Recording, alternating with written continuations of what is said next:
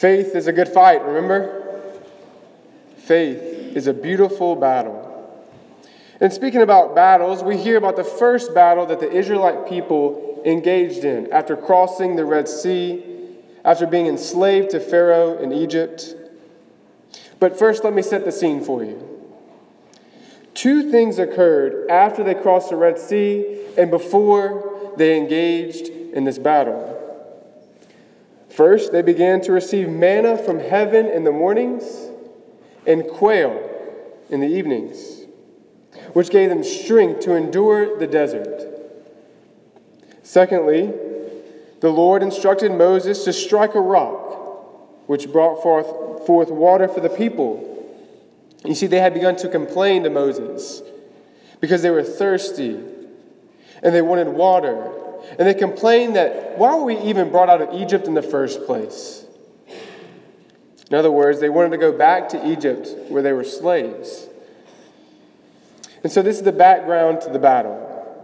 And so now the Israelite people prepare by picking out certain men to fight.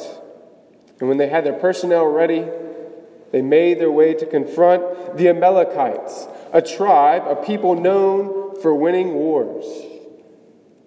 But with confidence in the Lord, they went out to meet their fierce opponent. Faith is a beautiful battle.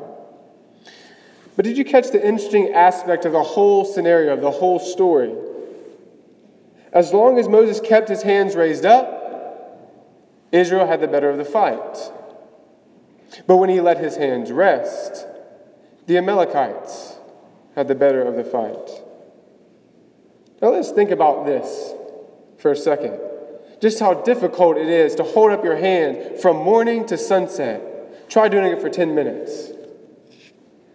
No wonder he became wearied and tired, and Moses had to sit down and receive assistance from Aaron and Hur, who supported his hands, one on one side and one on the other, so that he would remain steady. He never gave up. He persevered, he persisted, and he was patient during the battle.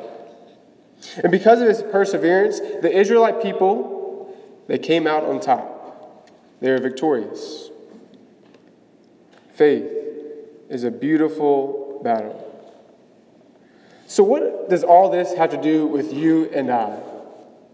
What are these events in the history of the Israelite people and the battle that they fought in? What does that have to do with us now, today, in Pascagoula, Mississippi, 2016?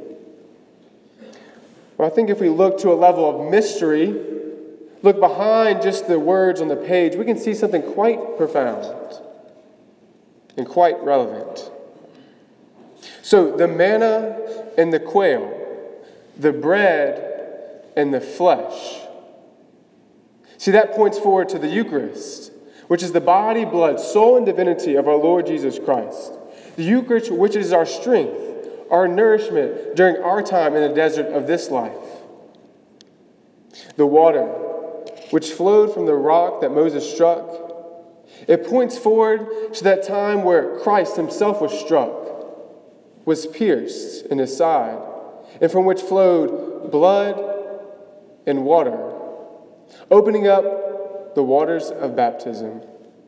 Baptism, that sacred sacrament that washes us clean, that makes us children of the Heavenly Father. The sacrament that fills us with the Holy Spirit and that showers us with the grace we need to be holy as our Father is holy. So baptism, Eucharist. Okay, so what about Moses' hands? What is that pointing forward to? What can we see in that sign? We see the sign of prayer. Faith is a beautiful battle.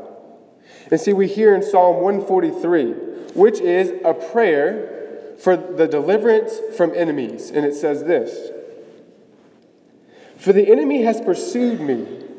He has crushed my life to the ground. He has made me sit in darkness like those long dead. I stretch out my hands to you. Make haste to answer me, O Lord."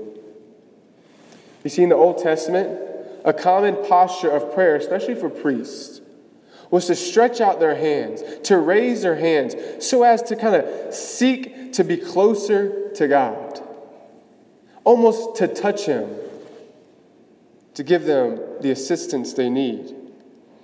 And is this not the essence of prayer?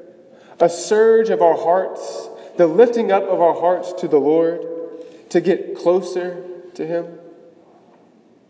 But as we see in the story, Moses, he becomes wearied, he becomes tired.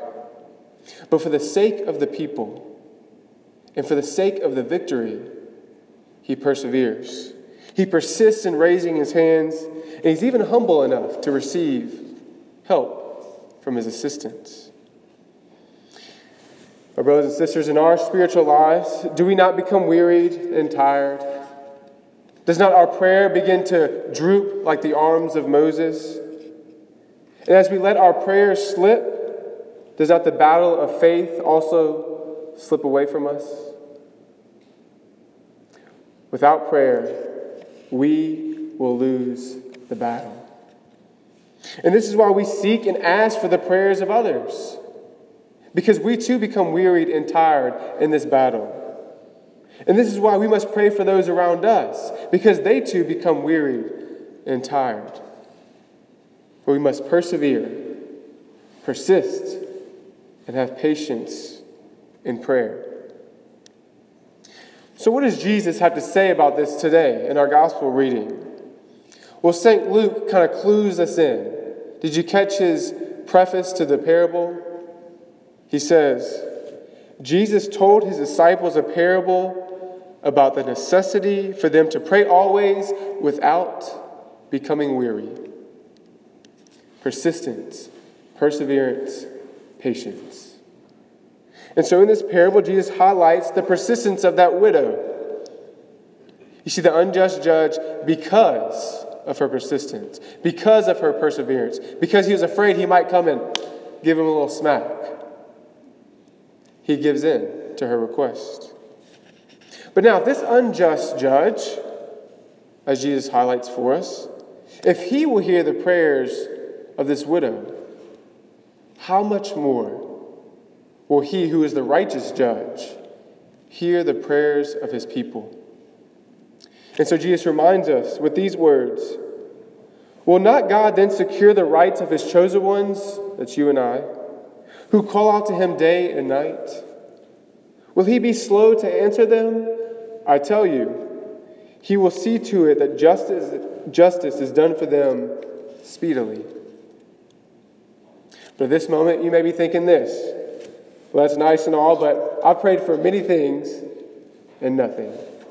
I prayed for hours, for days, for weeks, for months, for years, but nothing. Well, Jesus speaks to this as well. Because after he speaks about answering prayer speedily, he has some sobering words for us. He says, nevertheless, when the Son of Man comes. You see, within Jesus' words, he implies something that takes great faith for you and I. Namely, he's implying that our prayers, some of them, might not just be answered and fulfilled until the day that he comes. Faith is surely a beautiful battle. And is our faith strong enough, solid enough to endure such patience? Jesus himself asked this, nevertheless, when the Son of Man comes, will he find faith on earth? Will he find faith in you and I? Our brothers and sisters, when our lives are built on prayer, our very lives themselves become a prayer. And we become living witnesses to this prayer that says, our help is from the Lord, who made heaven and earth.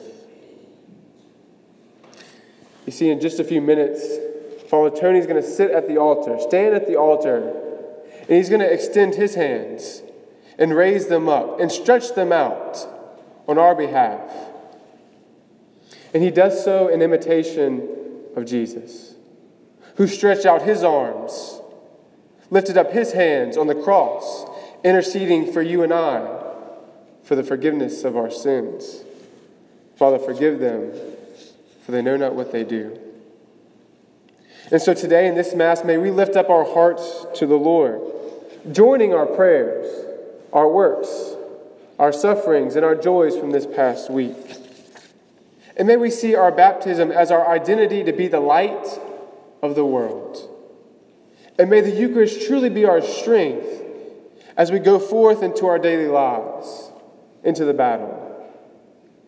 And may we never cease every day to persevere, to persist, and to have patience in prayer. I mean, can you imagine a world if husbands and wives every day prayed together? Can you imagine how the world would change if families prayed together? Can you imagine how the world would be if we took time every day to sit with God and to be with Him and to know that everything comes only from Him? My brothers and sisters, without prayer, the lifting up of our hearts, we will lose the battle of faith. It's inevitable. But as long as we persevere, despite what happens, despite becoming wearied and tired, as long as we persist in our requests to the good and faithful God, as long as we remain patient, waiting on the Lord to act, we will indeed become victorious. Faith is a beautiful battle. And persevering, persisting, and having patience in prayer, that is our greatest and most powerful weapon.